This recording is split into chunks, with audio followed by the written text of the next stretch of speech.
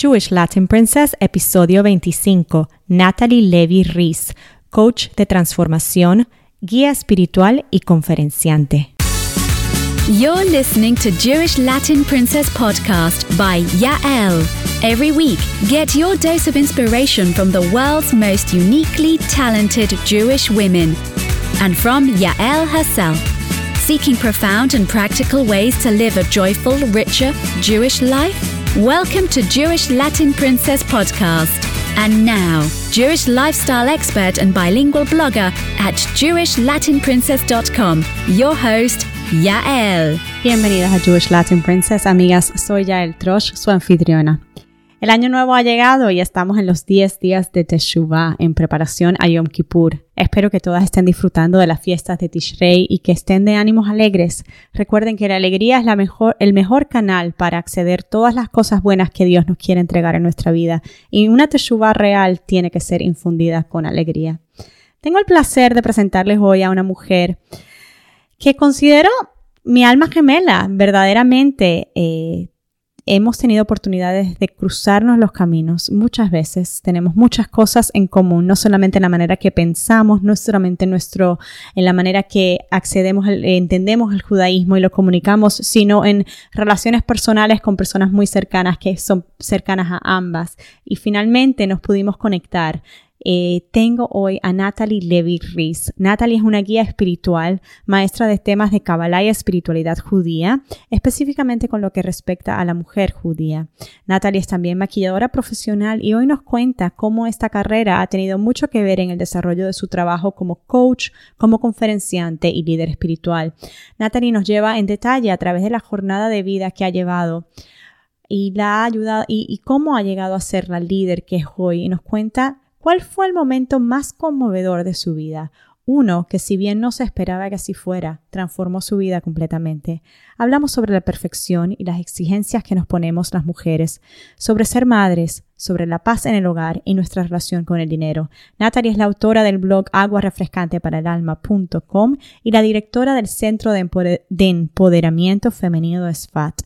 Natalie envía sus mensajes de inspiración a cientos de personas judías a través de WhatsApp y se pueden suscribir enviando un mensaje de interés al +972 547 770 6532. Les presento a la bellísima Natalie Levy-Reese.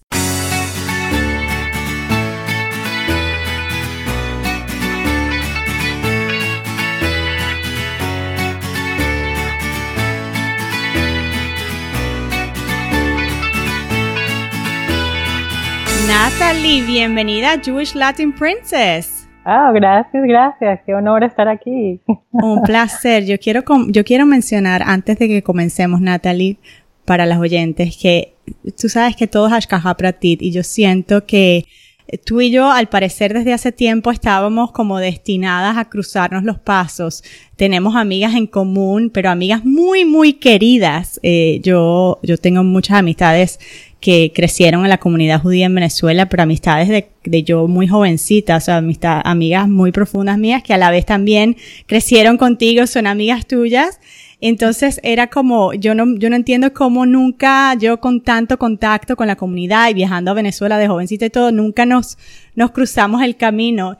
Imagínate que luego cuando le comenté a mi marido que iba a estar hablando contigo, me dice, la esposa del Rabino Eyal. Y yo, ¿cómo que sabes que el Rabino Eyal? No, es que es amigo mío, de jovencito. Yo, ¿what? ¿Cómo puede ser, cosas de la vida, increíble. Bueno, teníamos que crecer cada una y llegar hasta hoy y bueno, y hacer este encuentro, la verdad que y ahora, maravilloso. Ahora creo que Dios nos puso que está en nosotras conocernos en persona, ¿ves? Ya nos conectó de algún modo, ahora nos toca a nosotros cumplir el resto. Ahora ya no tenemos excusa. Natalie, comencemos con la trayectoria que te llevó a hoy día. Tú hoy eres una conferenciante reconocida internacionalmente, eres además la directora del Centro de Empoderamiento Femenino de Tzfat, trabajas como coach de transformación con clientes privados. Cuéntanos, ¿cómo fue la jornada? ¿Cómo llegaste hasta aquí? Hagamos un viaje hacia atrás en el tiempo. Bueno, pues como todo toda persona que llega hacia algún lugar, aunque yo nunca creo que llegue, y nadie hemos llegado, siempre estamos en un trayecto, creo que todo fue muy gradual, pero siempre muy leal a quien soy y a lo que creo. Porque desde muy pequeña, yo tuve una infancia bastante interesante, o sea, yo siento que tuve que crecer muy rápido, ya sea porque mis padres se divorciaron cuando tenía 9 años y era la diferente digamos, en mi ámbito de amistades y todo. Sí. Una realidad que pone a un niño de esa edad, pues, a ver la vida de otra manera, a cuestionarse muchas cosas. Aparte de eso, creo que nací con un alma bastante rebelde en muchos sentidos y siempre cuestionándome la vida. Nunca me conformé con el status quo. O sea, nunca estaba feliz con lo que había y me rehusaba a aceptar que eso era todo lo que la vida podía ofrecerme. Ya sea en términos, por supuesto, familiares o sociales o económicos. No se te olvide que crecí en Caracas, Venezuela, donde la parte material siempre era algo bastante dominante. Sí. Y siempre me cuestionaba porque mi familia, obviamente como toda familia, teníamos altibajos y aunque muchas veces no se veía hacia afuera, yo sabía lo que estaba pasando adentro. Y claro, siempre me cuestioné la vida. Entonces, en ese trayecto siempre me consideré una persona sumamente espiritual, aunque te digo que cuando eres secular y espiritual, lo máximo que teníamos a nuestro alcance, dado que no teníamos la vasta información que hay hoy en día, que no podía al clic de Google o de YouTube hacer mi jardín zen y hacer yoga y meditación y acercarme a ningún rabino o escuchar shiurim. En ese entonces lo máximo que yo tenía al alcance de mis dedos, digamos, era ir a una biblioteca y tomar libros, y siempre mi inclinación era psicología, filosofía, la literatura, la poesía me encantaba, por eso es que escogí humanidades después.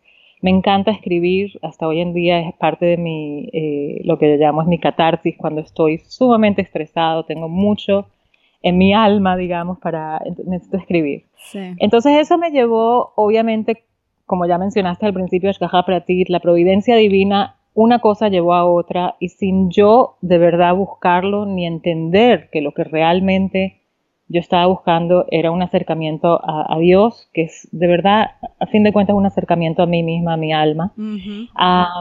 Y siempre en mi círculo de amistades, yo siempre digo que yo nunca tuve small talk friends, o sea, nunca tuve amistades de las típicas de salir y comprar y ir a la playa, y siempre mis amistades eran de quedarnos horas hablando de temas súper profundos. Nunca pude crear realmente amistades o mismo muchachos que yo no podía salir con personas solo para pasarla bien, necesitaba indagar un poquito más en la vida y tratar de entender, porque las miles de preguntas que tenía en mi cabeza no me dejaban en paz. Entonces, claro, cuando eres una persona así, una cosa te lleva a la otra y vas desarrollando ese instinto, digamos, o ese acercamiento a la necesidad de saber, de indagar, de explorar. Y a los 18 años, yo siempre digo, el judaísmo me encontró a mí. Porque sin buscarlo, de verdad, sin buscarlo, porque yo no sabía, o sea, lo poco, y con mucha tristeza digo, lo poco que recibí en el colegio de judaísmo, no fue lo suficiente como para salir a buscar, a explorar, porque sí, no sabía que ahí yo tenía una respuesta. Ajá, no tocó con tanta profundidad. No tocó con ninguna profundidad, si quiero ser realmente sincera.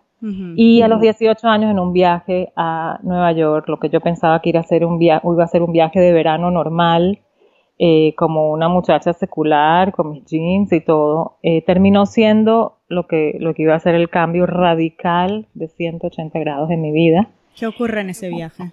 En ese viaje ocurre que tengo mi primer encuentro con el Rebbe de Lubavitch. En ese viaje ocurre que el Rebbe literalmente me está mandando a Mahon Hana, que es un college un colegio es como una universidad para muchachas que quieren acercarse al judaísmo, cosa que yo no estaba buscando, y fue bastante interesante. En ese viaje estoy en un basement con Hani Perman, ¿okay? Otra amiga en común. Sí, ya yo tenía contacto con ella porque mi mamá se acercó a Chabad hacía ya 2 años. Ella ya estaba Shomer Shabbat y ya cuidaba todo, kasher, niut, todo. mi mamá y mi hermana, Stephanie, se acercaron al judaísmo por mi hermanita, en ese entonces mi hermanita, de 9 años, que decidió que ella quiere ser kasher, que no quiere ponerse pantalones, y en ese trayecto mi mamá pues empezó a tomar shiurim, iba todos los lunes al shiur del Beit Chabad y se acercó de alma y cuerpo y corazón a Haya y a Mati y a Tibor. Y eventualmente fue la directora del Gan Chabad. Wow, y es Haya la que organiza que tú Haya en tu fue viaje... la pionera de todo este trayecto. Ajá, tú vas en tu viaje a Nueva York y yo ella voy organiza... a mi viaje a Nueva York a encontrarme con mi hermano, a ir a teatros, a ir a cines, a hacer lo que se hace en Nueva York, a ir a museos, a shopping, obviamente, never, o sea, you don't forget that. Of course. Pero nunca en mi vida me imaginé que ese viaje iba a cambiar mi vida.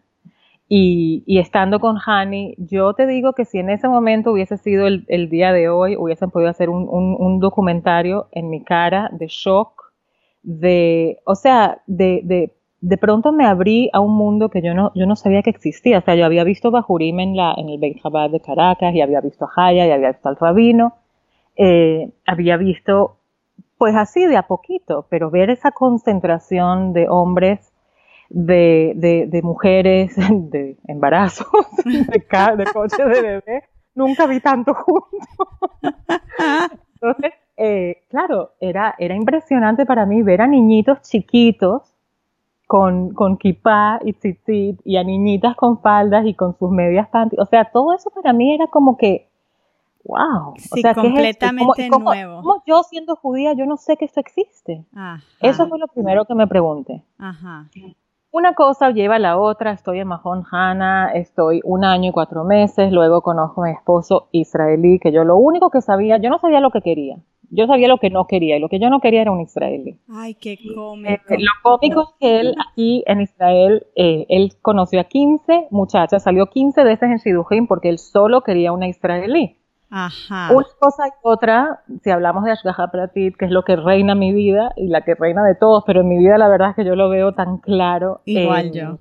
De verdad, ella fue por Yud Shvat, por primera vez en su vida a Nueva York a visitar al Rebbe, porque ya era en Tafshin Nun Gimel, que era ya cuando el Rebbe estaba mal, o sea, ya no recibía gente, ya no daba dólares.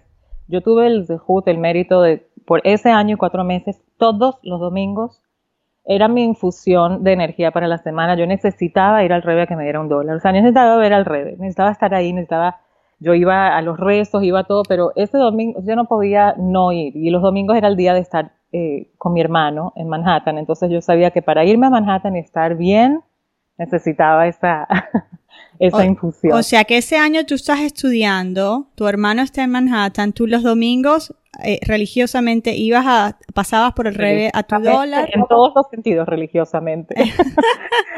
Iba religiosa, vestida religiosa, porque yo en menos de 2 semanas, yo decidí, o sea, yo cuido Shabbat, soy tzniut, shomeret negiah, rompí con mi novio aquí, o sea, que estaba todavía en Caracas. Ay, le dije adiós a mi todo. pasado y literalmente me desconecté hasta hoy en día que ya estoy en contacto con toda mi promoción y precisamente este exnovio vino a mi casa con su esposa por Shabbat hace unos meses. Ajá. Y estábamos hablando, él me dice, Natalie, o sea, tú literalmente nos abandonaste y te olvidaste que tenías a personas queridas en Caracas. Le digo, hoy en día puedo de verdad pedirte perdón y pedirles a todos perdón porque no fue, o sea, era una necesidad de ese salto cuántico. Para hacer ese cambio yo necesitaba decir, ya va, esto lo tengo que poner en hold y ahora tengo que dedicarme a mí.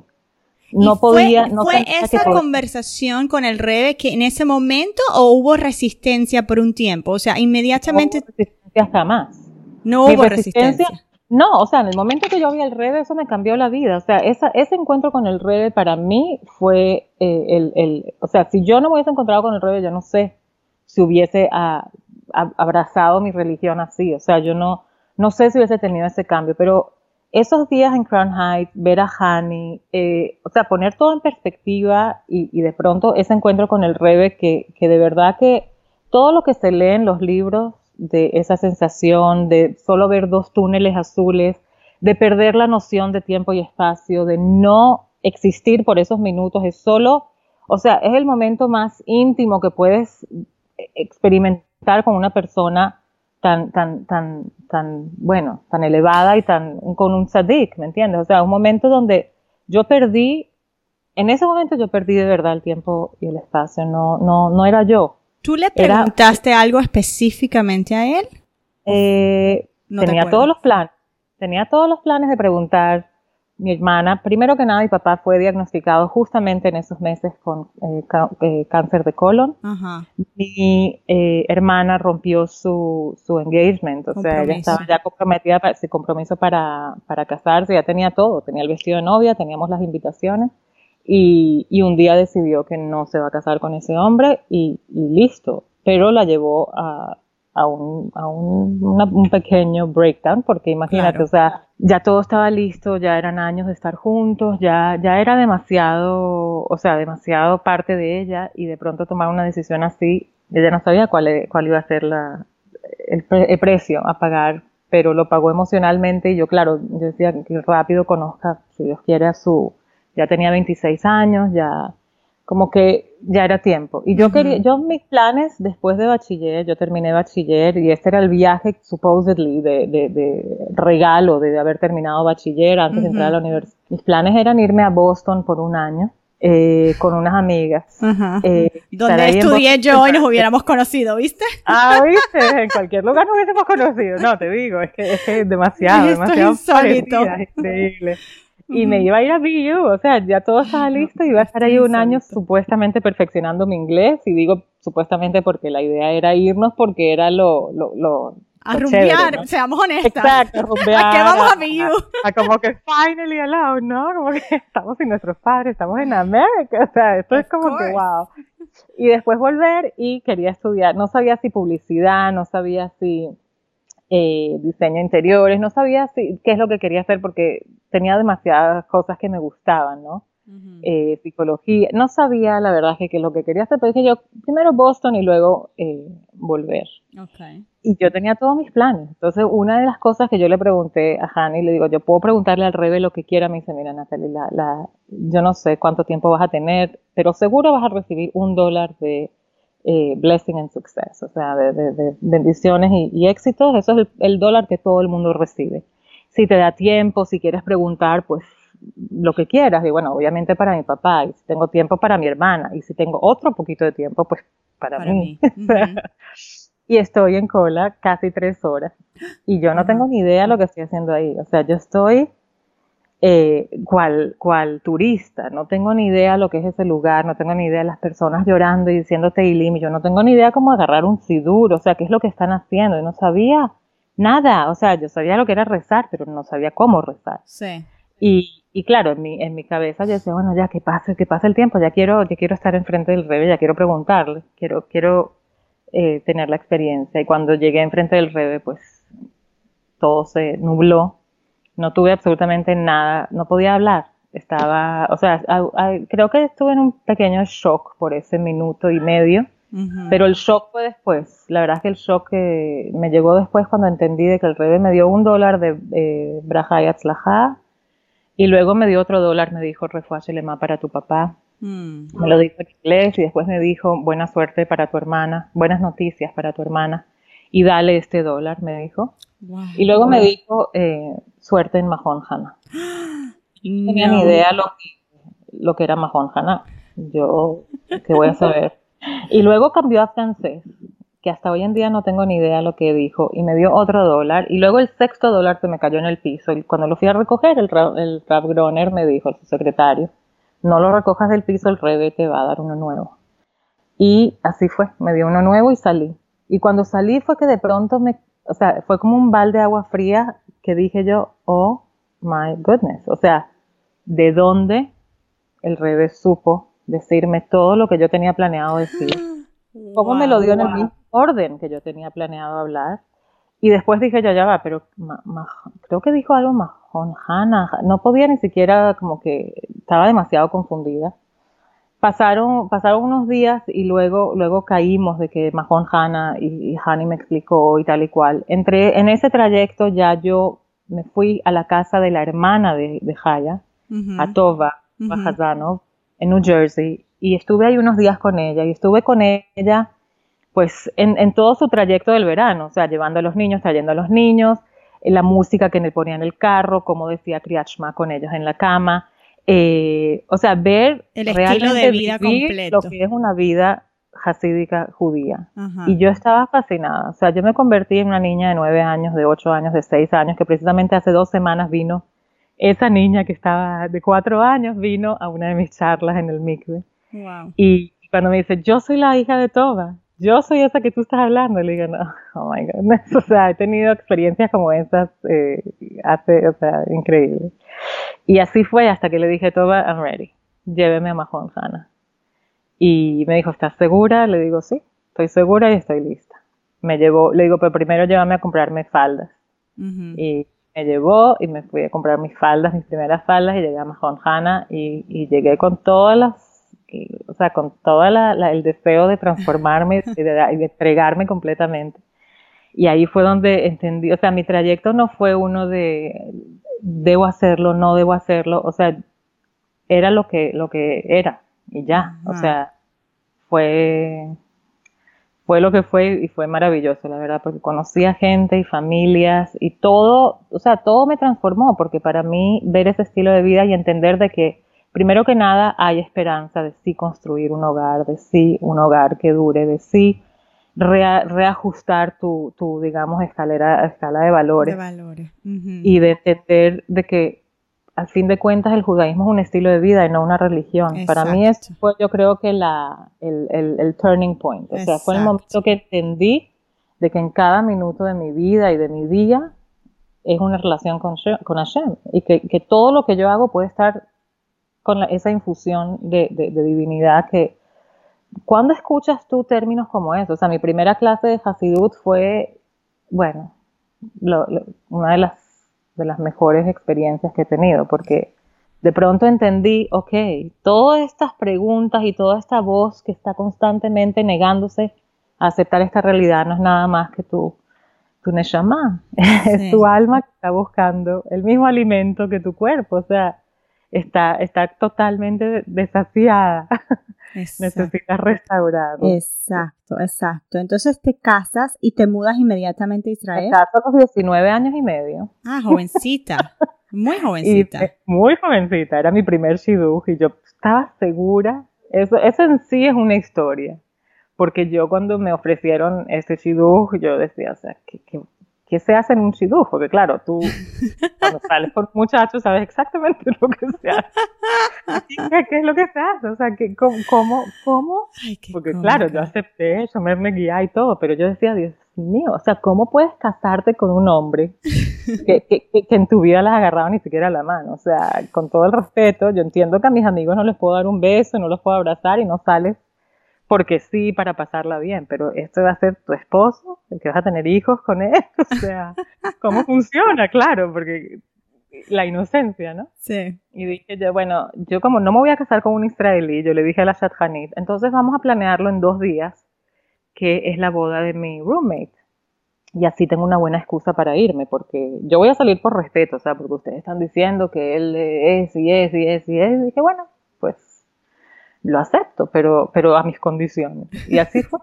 Yo estaba vistiéndome y yo sabía que yo iba a la boda de Tania. O sea, yo no iba a encontrarme con mi futuro esposo. Yo iba porque me dijeron y claro, mi Rebetzi no le voy a decir que no. Ajá. Y yo estoy de lo más tranquila. O sea, si tú me dices, Nata, y te vas a casar, te dices, ¿qué estás hablando? Nada que ver. Esto es solamente para como que ahora yo voy a saber a partir de ahora qué es lo que estoy buscando en un shidduch. Uh-huh. Y voy a la casa donde cuadramos y el hombre no está. Y dije yo, perfecto, aparte de todo impuntual, ahí es verdad que no me das.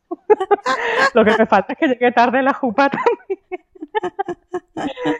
Total que a los 2 segundos entra y me dice shalom y le digo shalom y dije yo, oh my God, Natalie, te vas a casar con un israelí. Entonces, no porque fue amor a primera vista, pero fue... O sea, como que el cruce de ojos, el clic fue increíblemente inmediato. Y después ya, bueno, estábamos hablando y ya salimos 6 veces y luego propuso. Lo raro no es que propuso a la 6ª vez, lo raro que le dije que sí. Cuando le dije que sí, digo, o sea, me voy a casar cómo se lo digo a mis padres, porque mis padres sabían que yo estaba saliendo con un muchacho. Sí, pero no se esperaban que en 6 días. En 6 días, bueno, fue en total de 2 semanas, pero tú te imaginas. Bueno, yo lo hice lo mismo, pero te gané por un día. Yo lo hice en 5 días. Wow. Total que le escribimos al rey a las 9 de la mañana, a las 9:15 ya había la carta firmada de Urajá y ya 3 meses después nos casamos aquí en Israel y a los 9 meses a la fecha tuve mi primer hijo. Wow. Wow, ¿y en qué momento entonces empiezas tú a enseñar, a dar conferencias y todo eso? Desde el principio, primero que nada, yo creo que nací con pinceles en la mano de maquillar. Eso fue parte de mí, o sea, desde siempre. Yo no te puedo decir desde qué edad me gusta maquillar, porque creo que de verdad nací con eso. Uh-huh. Y siempre, como te dije, o sea, fui una persona donde siempre, muy de conversaciones profundas y tal y cual, y siempre me encontraba en mi círculo siendo, digamos, la que daba consejos o la que veía un poquito más una vista, digamos, panorámica de la situación. Sí. Y cuando llegué a Tzfat y ya después que tuve a mi primer hijo, me pidieron si quiero dar una charla y contar mi historia de cómo volví en Teshuvah. Uh-huh. Y claro, que estoy contando lo que yo viví, pues no era nada que yo tenía que preparar, pero en cada charla como esa fue un principio de charlas, que cada charla como esa eran otra hora más solo respondiendo y solo dando consejos y solo, digamos, conectándome con las personas a un nivel un poco más profundo que una persona que viene, da una charla y se va. Uh-huh. Y a mí eso me fascinaba siempre, o sea, siempre me impresionó y me fascinó lo que es el ser humano, su alma, o sea, yo debería haber sido antropológicamente, no sé, tenía que haber sido ¿cómo se llama? Una antropóloga. Uh-huh. Tendría que haber sido eso, porque de verdad que me apasiona la mente, el alma, el ser humano como digamos, en su desarrollo. Y así fueron pasando los años, en cada trabajo que tenía, en cada cosa, siempre me apasionaba. Ahora, yo a los 3 años de haberme casado ya era maquilladora profesional y ya eso lo hacía como una profesión aside de todos los otros trabajos que tenía, uh-huh. Porque siempre busqué trabajos, digamos, más steady, ¿no? Como que más fijos. Uh-huh. Y siempre eso lo hacía aside. Y poco a poco fui también dando cursos y todo. Y siempre fue en esos momentos donde yo maquillaba a muchachas o a mujeres, ahí empecé a descubrir la dualidad y la fragilidad, pero a la vez la grandeza del alma femenina y me apasionaba ver. Primero que nada me impresionaba la falta de amor propio o de self-esteem que toda mujer tenemos y sufrimos en algún momento de nuestra vida, sobre todo cuando te van a maquillar o cuando es como que te sientas en esa silla y dices, ay, por favor, haz algo conmigo, ¿no? Como que pocas son las mujeres que realmente llegan y están sentadas y saben lo que valen y saben lo bellas que son, no importa cómo sean. Y en ese momento yo decía, o sea, ¿por qué necesitamos tanto approval? Y claro, por un lado me fascina el maquillaje, la moda, el styling, la decoración, todo eso y lo hago, pero nunca lo acepté como algo así superficial. Siempre era como que la armonía, buscar la armonía entre la belleza interna y la externa, o sea, cómo crear esa armonía de cosas donde no te vale de nada maquillarte, vestirte y todo si no trabajas en tu interior. Y de ahí, bueno, poco a poco, cada año eran más charlas y más cosas. Hace 6 años descubrí el coaching. Uh-huh. Hace 10 años, vamos a empezar un poquito antes, hace 10 años, nosotros dos trabajamos en Ascent, uh-huh. En un centro aquí también espiritual, que es como un hostel que tiene muchísimos turistas y todo, y mi esposo daba ahí clases de Tania todas las mañanas, y también era el director de todo lo que es el programa israelí, traía Hayalim, o sea, todo lo que empezó en Ascent, digamos, de israelí, en verdad lo empezó Eyal, uh-huh. Hasta que llegó un momento donde él sintió que no podía seguir avanzando, y mi esposo no puede quedarse en un lugar, sino tiene sueños, tiene proyectos, y él tiene que seguir creciendo. Total que se separaron y abrimos lo que es hoy en día el centro de Kabbalah de Tzfat. Uh-huh. Precisamente lo llamamos así a propósito, a pesar de que ese nombre Kabbalah, el centro de Kabbalah, tiene un poquito de connotación negativa dado al centro de Kabbalah mundial que conocemos, pero era precisamente la intención de que la gente viniera y precisamente se acercara a la Kabbalah de Tzfat, que es el centro, el birthplace, o sea, Claro. que es la capital de Kabbalah, y darles el contenido verdadero, el auténtico, el que se puedan realmente crecer de manera auténtica. Pasaron unos años y yo me di cuenta que muchísimas más mujeres llegaban a nuestros programas que hombres. Y un día, out of the blue, dije yo, sí, o sea, las mujeres tienen una necesidad, y las mujeres, querámoslo o no, vamos a tener que tomar las riendas en algún momento, porque la era está cambiando y las mujeres necesitamos herramientas no solo para cambiarnos a nosotras, sino para cambiar a nuestros hogares, sociedades y eventualmente el mundo. Y ahí empecé a hacer programas, digamos, aside. Empecé un programa de las 3 mitzvot, entonces hacíamos velas y les enseñaba toda la mística de las velas, siempre con la connotación cabalística y de Hasidut. Después hacía Prashat Halá y nos metíamos en cada uno de los ingredientes que quiere decir, y las tefilot y los tours en Tzfat y todo, hasta que me di cuenta que tenía una recepción maravillosa, y dije yo, pues tengo que implementar esto en algo que sea steady, que las mujeres puedan encontrar una respuesta cuando vienen aquí, no solo.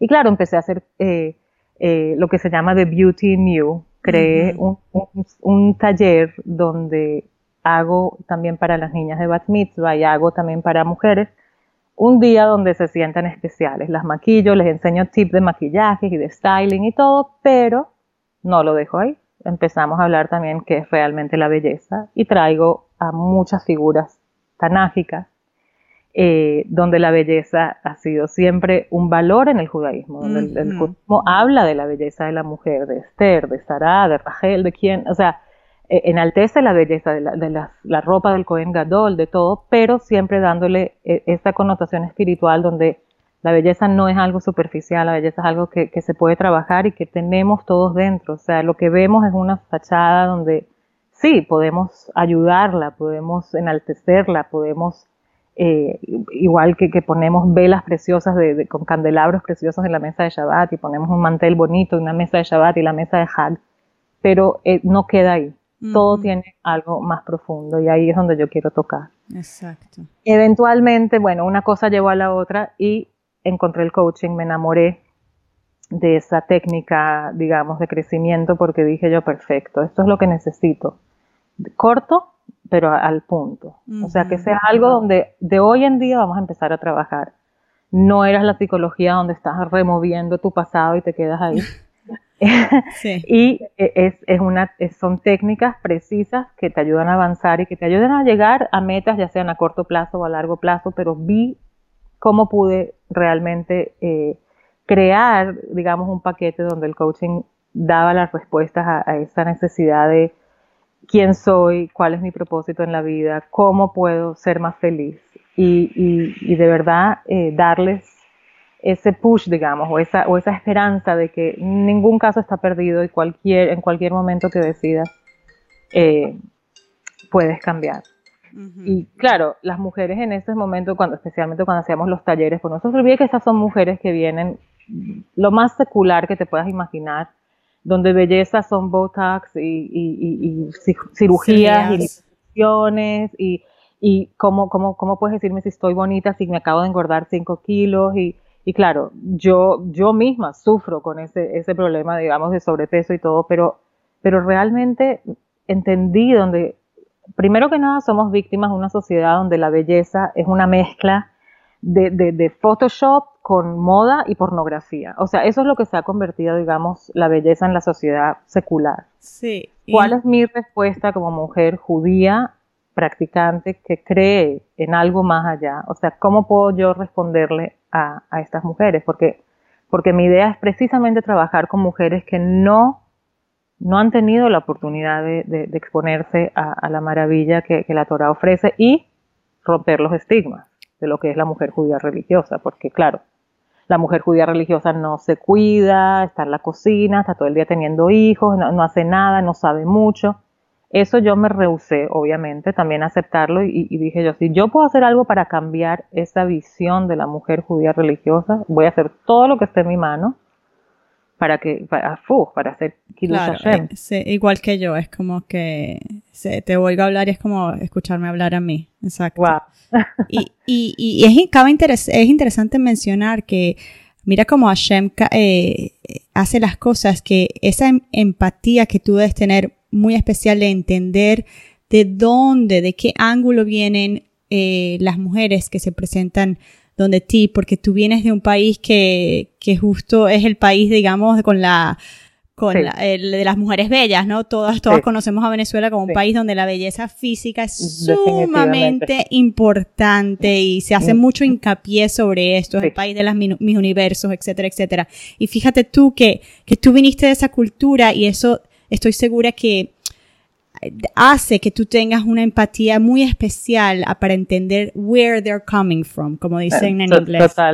Totalmente. ¿No? Además que no solo de dónde vienen, sino entiendo perfectamente la necesidad y digamos la pasión, porque yo soy una persona que yo no salgo de mi casa si no estoy maquillada, si todo no está combinado, pero a veces como que soy un poco extrema, digamos, cuando tú me ves en Tzfat, tú dices, o sea, esta es una turista que acaba de llegar pero así soy yo. Somos naturalmente coquetas como mujeres latinas. Soy muy coqueta, creo en una mujer, que una mujer coqueta hace definitivamente una impresión mayor. Uh-huh. A las novias que enseño, las enseño precisamente de ese ángulo de sí, no te voy a dar un curso para que te maquilles solo en tu Sheva Berajot y luego te olvides porque estás cansada o te estás maquillando ahora primeramente para ti, porque tú estás haciendo Kiddush Hashem en tu hogar y va a ser mucho más fácil hacer todos los millones de cosas que tenemos que hacer cuando te sientes bien contigo misma. Y como yo digo, no importa la talla que lleves, es cómo lleves tu talla, es cómo how you carry yourself. En verdad, yo soy una abogada de verdad que creo que toda mujer es bella y de verdad. Y todas necesitamos un poquito de maquillaje y un poquito de highlight y un poquito de esto y un poquito de máscara y eso no está mal. Siempre y cuando eso no sea todo lo que representes como mujer. Exacto. Igualmente que no todo lo que representes como mujer sea, digamos, alquilada del mundo y en una vida religiosa. No es la idea. La idea es combinar todo lo que eres y quién eres. Y una de mis motos es no te olvides de quién eres tú, porque hay mujeres que odian el maquillaje y está bien.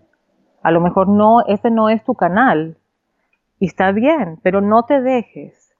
Y no se te olvide también cuál es tu personalidad y cuáles son en verdad tus talentos, tus pasiones, porque no hay ninguna jochma, no hay ninguna inteligencia en borrar quién eres para crear algo nuevo. Uh-huh, yo soy muy partidaria de personas. O sea, yo cuando puedo decir que volví en Teshuvá, desde entonces estoy volviendo todos los días, pero cuando hice el primer paso, lo primero que fue muy importante para mí es recordarme quién soy. O sea, qué es lo que me gusta. Y si me gusta leer, y todo tiene una manera de cambiarlo para que sea aceptado. Si te gusta bailar, si te gusta cantar, si te gusta maquillarte, si te gustan todas estas cosas, no hay razón de negarlo. Así es como nos creó Dios y eso es lo que Dios quiere que usemos en este mundo. Es cómo lo vamos a usar. Exacto, exactamente. Exacto. Natalie, el hebreo es es una pregunta que me hago porque yo he tenido otras invitadas en el show que me han comentado que les hubiera gustado tener un mejor dominio del idioma hebreo al salir del colegio en Caracas. Pero en tu caso, ¿eso ocurre ya cuando te mudas a Israel? Ya cuando me mudo a Israel, yo no sé ni una palabra de hebreo. Yo conozco a mi esposo en inglés. Tiene un inglés excelente. Y así llego a Israel. O sea, nueva ciudadana, recién casada. O sea, estoy entrando al mundo de la religión porque solamente llevo 1 año y medio. Ajá. Estoy entrando al mundo de las mujeres casadas. Estoy recién embarazada porque me embaracé enseguida y sin el idioma en un lugar como Tzfat, porque no digas que es Israel, Herzliya o Natania o Tel Aviv. No, estamos hablando de Tzfat. O sea, el shock cultural es diario. No es Caracas, chicas. No es Caracas y no es Nueva York. Y no es Nueva York, no es Manhattan. Oh, no. Hablamos. Y el hebreo lo aprendí a los 3 años. A los 3 años lo dominé.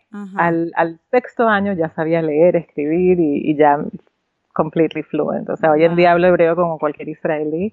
Y le doy gracias a Dios de ese regalo porque la verdad es que me ha abierto muchas puertas porque he logrado no solamente llegar a más personas, sino dominarlo de una manera que era mi sueño. Cuando llegué a Israel, me acuerdo que le dije a mi esposo, cuando yo pueda leer un libro como tú, o un periódico o algo, una revista, wow, eso va a ser un día que va a cambiar mi vida. Wow. Y tanto así que yo a mis hijos solo les hablé en hebreo.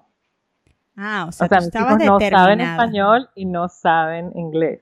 O sea, saben un poquito de inglés porque Yali y yo lo hablamos, es como que el secret language, como el Yiddish de los Hasidim, pero no saben español. Hoy en día me quieren ahorcar, lo acepto, y me doy al jet de no haber realmente sido tan terca para enseñarles español también, porque hoy en día el español sabemos que es un idioma mundial ya.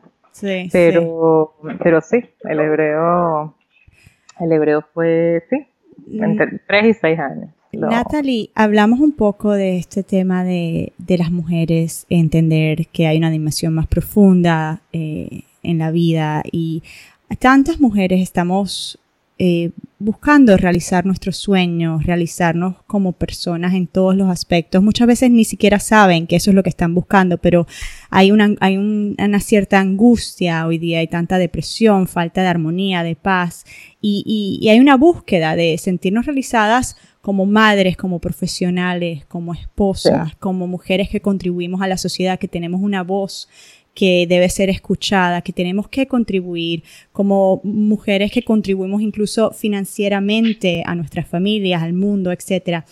¿Qué tips, qué pasos le podemos decir a una mujer que puede comenzar a tomar hoy para comenzar a vivir en esa verdadera armonía que todas estamos anhelando, a vivir con, digamos, una misión definida? ¿Qué pasos prácticos se puede una comenzar a tomar? Bueno, primero, te escuchaste. O sea, eso me gustaría que todas las mujeres primero entendamos la cantidad de roles que tenemos en nuestra vida. No solo como mujeres, primero que nada como personas, como mujeres, como esposas, como madres, como partes de una sociedad, como shluchot, como emisarias, digamos, de una misión mayor, como filántropas. O sea, tenemos muchísimas ramificaciones a nuestro día a día. Y tenemos ese gen que queremos hacerlo todo perfecto. Y como que esa parte dentro de nosotros donde nos dice tienes que ser la mejor madre, y no solo madre, educadora, y tienes que ser la más creativa. O sea, tienes que ser un walking Pinterest, ¿no? Como que todo tiene que estar perfecto, y la casa tiene que estar pulcra, y las comidas tienen que ser balanceadas y nutritivas, y tienes que estar siempre en buen humor, y tienes que verte bien porque la gente te está viendo y porque eres un ejemplo de la sociedad, etcétera, etcétera, etcétera. O sea, primero que nada, yo digo que no existe nada más vulnerable que ser mujer. Y ser mujer y ser madre. Antes que nada, tenemos que abrazar nuestra vulnerabilidad y entender de que no existe la perfección. Y te lo está hablando una perfeccionista recuperada o rehabilitada, de verdad. O sea, algo de verdad que me ha tomado pues muchos años de mi vida entender de que no estoy buscando perfección, pero sí estoy striving for excellence. O sea, sí quiero que las cosas que hago hacerlas bien, pero no puedo ser tan fatalista que si no todo, pues nada. Tenemos que entender de que nuestros hijos son nuestros espejos, que son nuestras misiones, pero no son una continuación. Tenemos que entender que todo lo que hagamos, mientras nos vayamos a dormir tranquila, y esto es algo que yo he aprendido en mi vida de verdad con mucho sufrimiento, porque yo tenía un ideal de lo que yo quería hacer, y yo estaba trabajando y trabajando, y yo veía que la vida era como una corriente en contra mía, porque en muchas situaciones pasé por muchos problemas. Y era como que, ¿pero por qué? Yo quiero hacerlo todo bien, ¿pero por qué? Bueno, ese es el problema, que quería hacerlo todo tan bien que estaba casi adicta a la perfección. Y cuando eso no existe, la decepción era parte de mi día a día. O sea, yo tenía que pelear con la decepción de que no fui una buena madre hoy, y no fui una buena esposa hoy, y estaba muy estresada, y no llevé a mis hijos al parque, no les leí un cuento antes de irse a dormir. O sea, todas esas cosas donde nos damos golpes de pecho. Y creo que mi mayor tip a todas las mujeres que me estén escuchando y que puedan escucharme es acéptate como eres. tenemos que aceptarnos como somos, porque cada una tenemos otra misión, y la misión global de sí, de criar hijos y de tener una familia y de ser buenas esposas y todo, perfecto. Pero lo único que podemos hacer es hacer lo mejor que podemos, no podemos hacer más.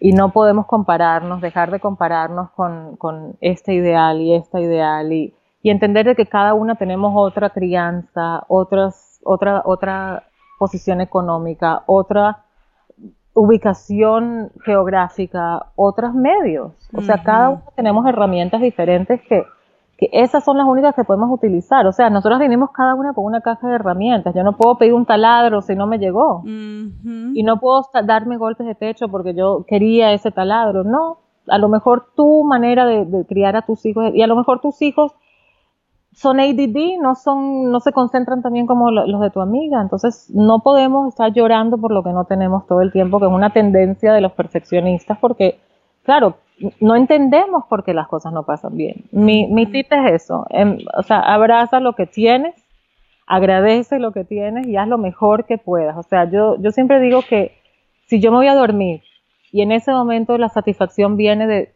hice lo mejor que pude en todos los aspectos. Eso es lo máximo que yo puedo aspirar. Wow, a lo mejor estaba cansada, tenía dolor de cabeza, estaba mal, a lo mejor sí, tuve un día muy estresante. Tengo que aceptarlo y tengo que de verdad entender de que hoy esto fue lo máximo que pude hacer. And you know what? Eso es lo máximo que mi familia hoy necesitaba, porque no puedo dar más. Y si no puedes dar más, no puedes dar más. No vale la pena perder energía, y te lo está hablando una persona que ha pasado por eso. No te lo estoy diciendo de los libros o de algo bonito, porque de verdad que podemos hablar horas del trayecto que yo he tenido en mi vida, de todas las pruebas que he tenido, y de verdad que te lo digo por experiencia. La única manera que he logrado encontrar balance en mi vida es aceptando que no todos los días vienen con la misma energía, no todas las situaciones en la vida vienen con el mismo todo lo que tienes, la economía, tus hijos, las pruebas que te vienen, las enfermedades que pueden cruzarse en nuestras vidas, o sea, hay tantas cosas que de verdad no están en nuestro control. Y creo que parte de conectarnos con Hashem es entender que Él es el que está running the show, pero nosotros, como dice el Pirkei Avot, no está en tus manos terminar la labor, pero no puedes lavarte las manos y decir, no voy a hacer nada. Tienes que hacer lo máximo que puedas hacer, y ya con eso es todo lo que se espera de ti. Exacto, pero muchas veces tienes tu razón. Como mujeres a veces tenemos una tendencia a la extrema, a la perfección, y tenemos que ser gentiles. Yo justo le mandé un email recientemente a una amiga mía que es life coach, porque me pasó una experiencia que yo soy una persona sumamente positiva y yo, pero a través de los años he estado, puedo identificar mis sentimientos y qué experiencias como que me sacan de mí misma. He madurado, ¿no? Entonces yo noté que viví una experiencia que me sacó como que no me sentía bien, pues, y lo pude identificar. Sacó de balance. Me sacó el balance y lo pude identificar y se lo comenté en detalle, y justo ella me dio palabras de aliento y me dijo, y ahora te digo algo, Yael, ten gentileza contigo mismo. Es justo lo que tú estás diciendo. Tenemos que aprender a ser gentiles con nosotras mismas. Hoy justamente el agua fresca de hoy que va a salir es eso, es de perdonarnos a nosotros mismos, que ahí empieza todo el proceso de teshuvá, el proceso de retornar, es de verdad perdonar. Ese es el retorno verdadero, porque no podemos estar, o sea, tenemos de verdad, o sea, cada vez que estoy con más mujeres y cada vez que crezco y veo a mis mujeres, porque tengo Baruch Hashem 5 hijas, pero tengo 4 que ya son mujercitas. Justo, tuve una bat mitzvah de mi 4ª hija. O sea, tú ves a mujeres creciendo y desarrollándose, y tú dices, o sea, la cantidad de misiones, y que no solo tenemos por el hecho de ser mujeres, sino lo que nos agregamos a nuestras vidas por esa necesidad de hacer tanto.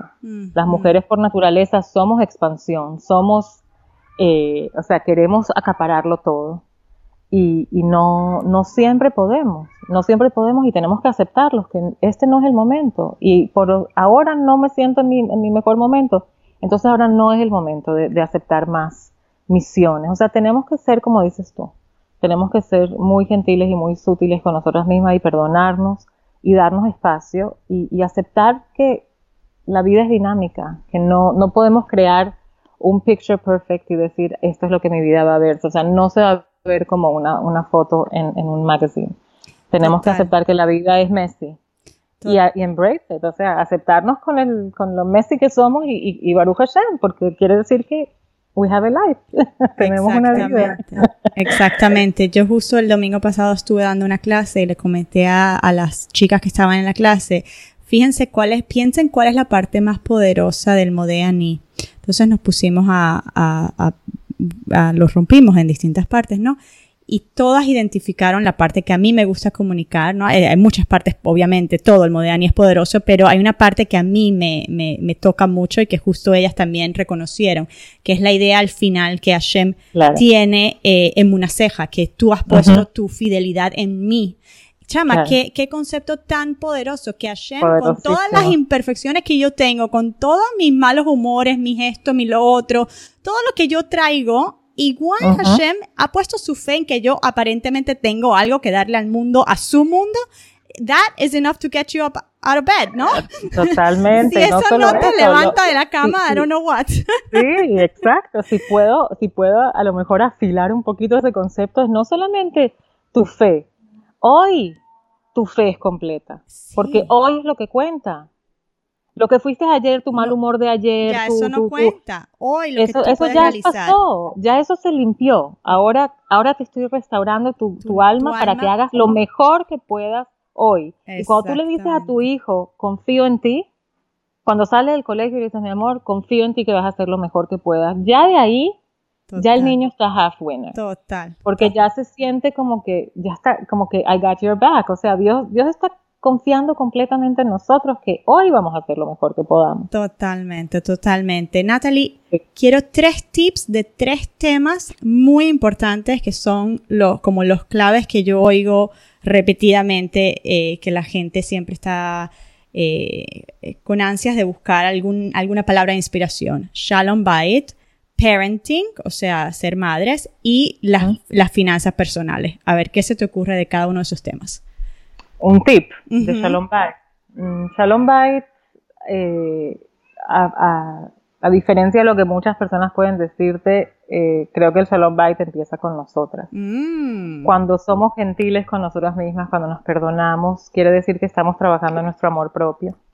La única manera de poder dar amor es si lo sentimos con nosotras mismas. Me fascina. Necesitamos cultivar el amor propio y no esperar de que nadie nos haga felices, de que nadie nos convierta en llena el blanco.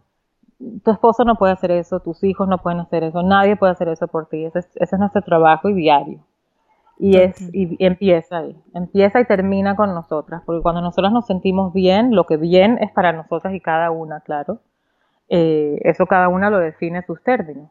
Pero si yo me siento bien conmigo misma y hago lo posible por sentirme bien, lo demás continúa. O sea, es mucho más fácil dar amor, ser empática y entender las necesidades de la otra persona. Obviamente, si ya te sientes bien cómo hacerlo, pues preguntarte todos los días qué puedo hacer para darle a mi esposo o a mi esposa, si son hombres, darle el sentimiento de que es querido, porque lo que es amor para mí no es amor para él, o sea, cómo él quiere ser querido. Exacto. ¿Y como madres? Como madres, aceptar a nuestros hijos con todo lo que son. Entender que para ti también en los hijos que Dios nos dio. Aceptarlos como son y tales como son y dar gracias por lo que son, porque ellos nos están ayudando a crecer, pero no son una continuación nuestra. Exacto. No son una extensión de nuestro ser. No son una extensión de nuestro ser. Ellos vinieron con una misión y con un alma y cada uno tiene su manera de desarrollarse, su manera de aprender y su manera de perform. Y creo que cuando un niño se siente aceptado, lo traduce como amor. Total.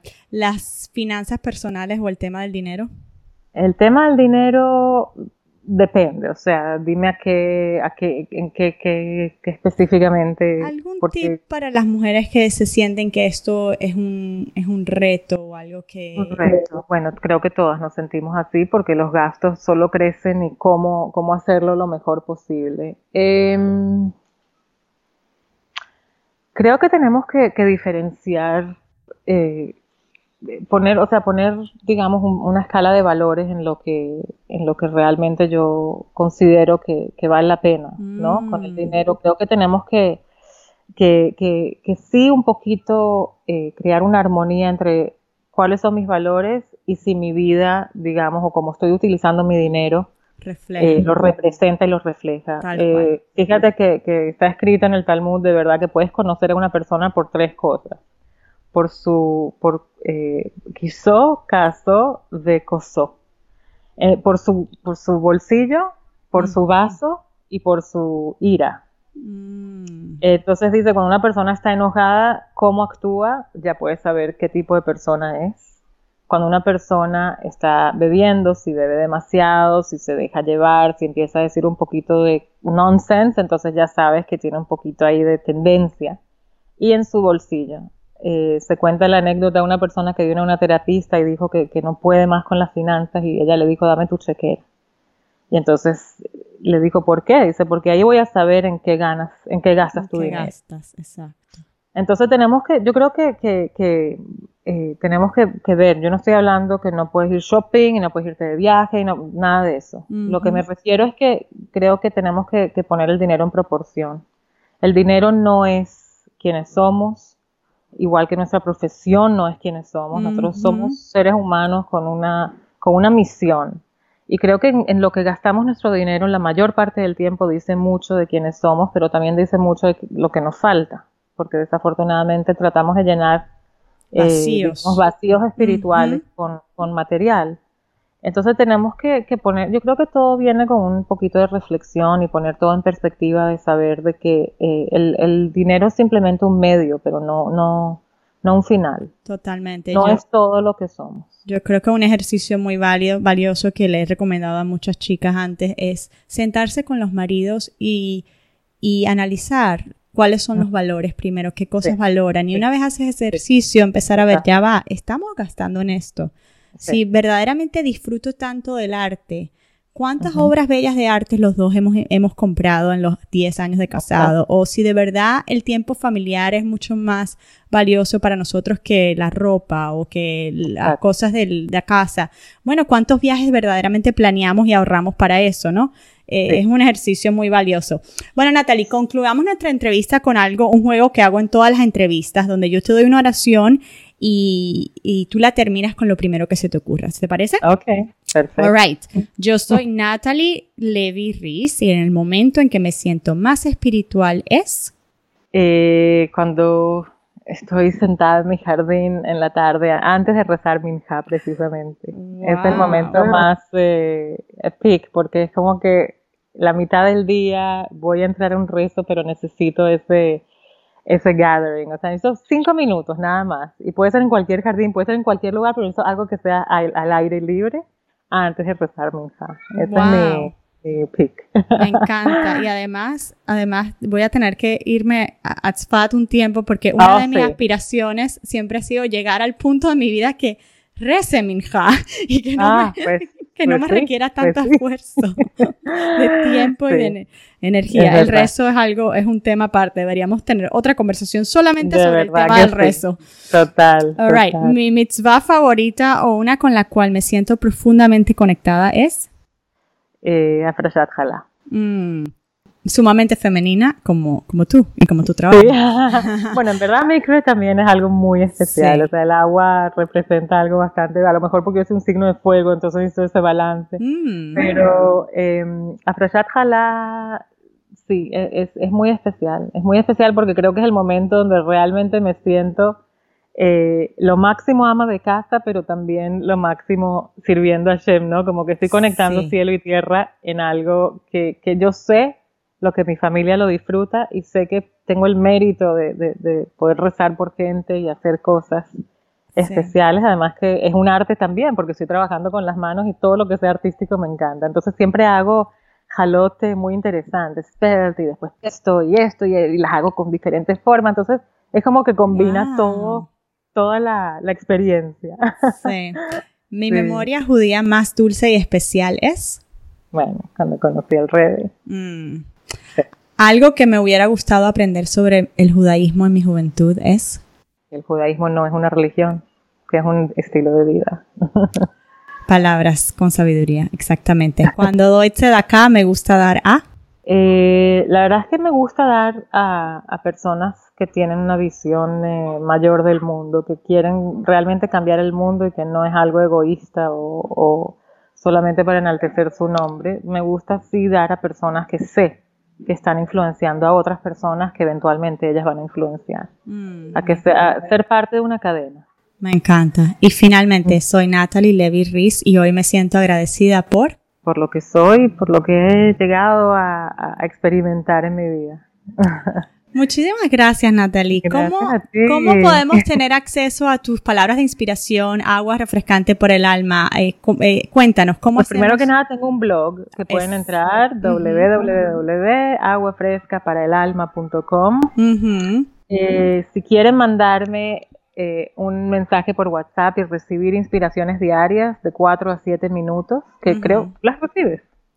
Yo no las recibo, yo no las recibo, yo sé que existen, pero no las recibo, yo las escucho en tu blog. A ver, ¿cómo las recibimos? Ok, pues me tienes que guardar en tus contactos, mi teléfono es plus 972 54 770 6532 y me mandas un WhatsApp diciéndome inspiraciones o agua fresca y yo te incluyo en el broadcast y las recibes diario. Ya escucharon, chicas. Plus 972-547-706532. WhatsApp, envíenle a Natalie y a ella las agregan al broadcast para que reciban los mensajes cortos de inspiración, agua refrescante para el alma. Natalie, muchísimas gracias. Que Hatimato va a ti, Natalie. Cuando publiquemos esa entrevista, cuando salga al aire, ya vamos a estar en los 10 días de Teshuvah, así que un Gemar Tov para todas, que todas seamos inscritas en el libro de la vida para un año bueno y dulce, donde todo el bien que Dios nos da venga de manera revelada y agradable. Gracias, Natalie, por acompañarnos y por favor, nos mantenemos en contacto. Me encantaría que volvieras al show y nos contaras en un futuro qué cosas hay nuevas en tu vida y toquemos otros temas de qué está pasando en tu vida, que estoy segura que tendremos mucho que conversar. Perfecto, gracias, Yalema. Gracias.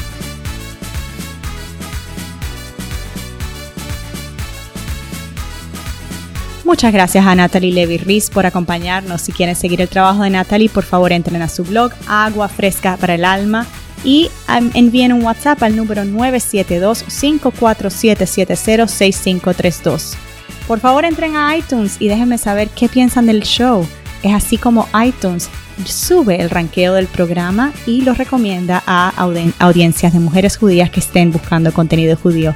Les deseo a todas un feliz año, un Gemar Tov, un año lleno de salud, de felicidad, de cosas buenas. Todas las cosas siempre son buenas, pero que en este año el bien siempre venga empacado en un paquete dulce, bello y agradable, que siempre podamos ver lo bueno que nos llegue a nuestra vida. Hasta la próxima. Thanks for listening to Jewish Latin Princess Podcast. If you enjoyed this episode, please subscribe on iTunes, leave a rating, and share the podcast with the Jewish women you love. To access today's show notes, ask Yael a question, or suggest a uniquely talented Jewish woman to be featured on the show, visit JewishLatinPrincess.com.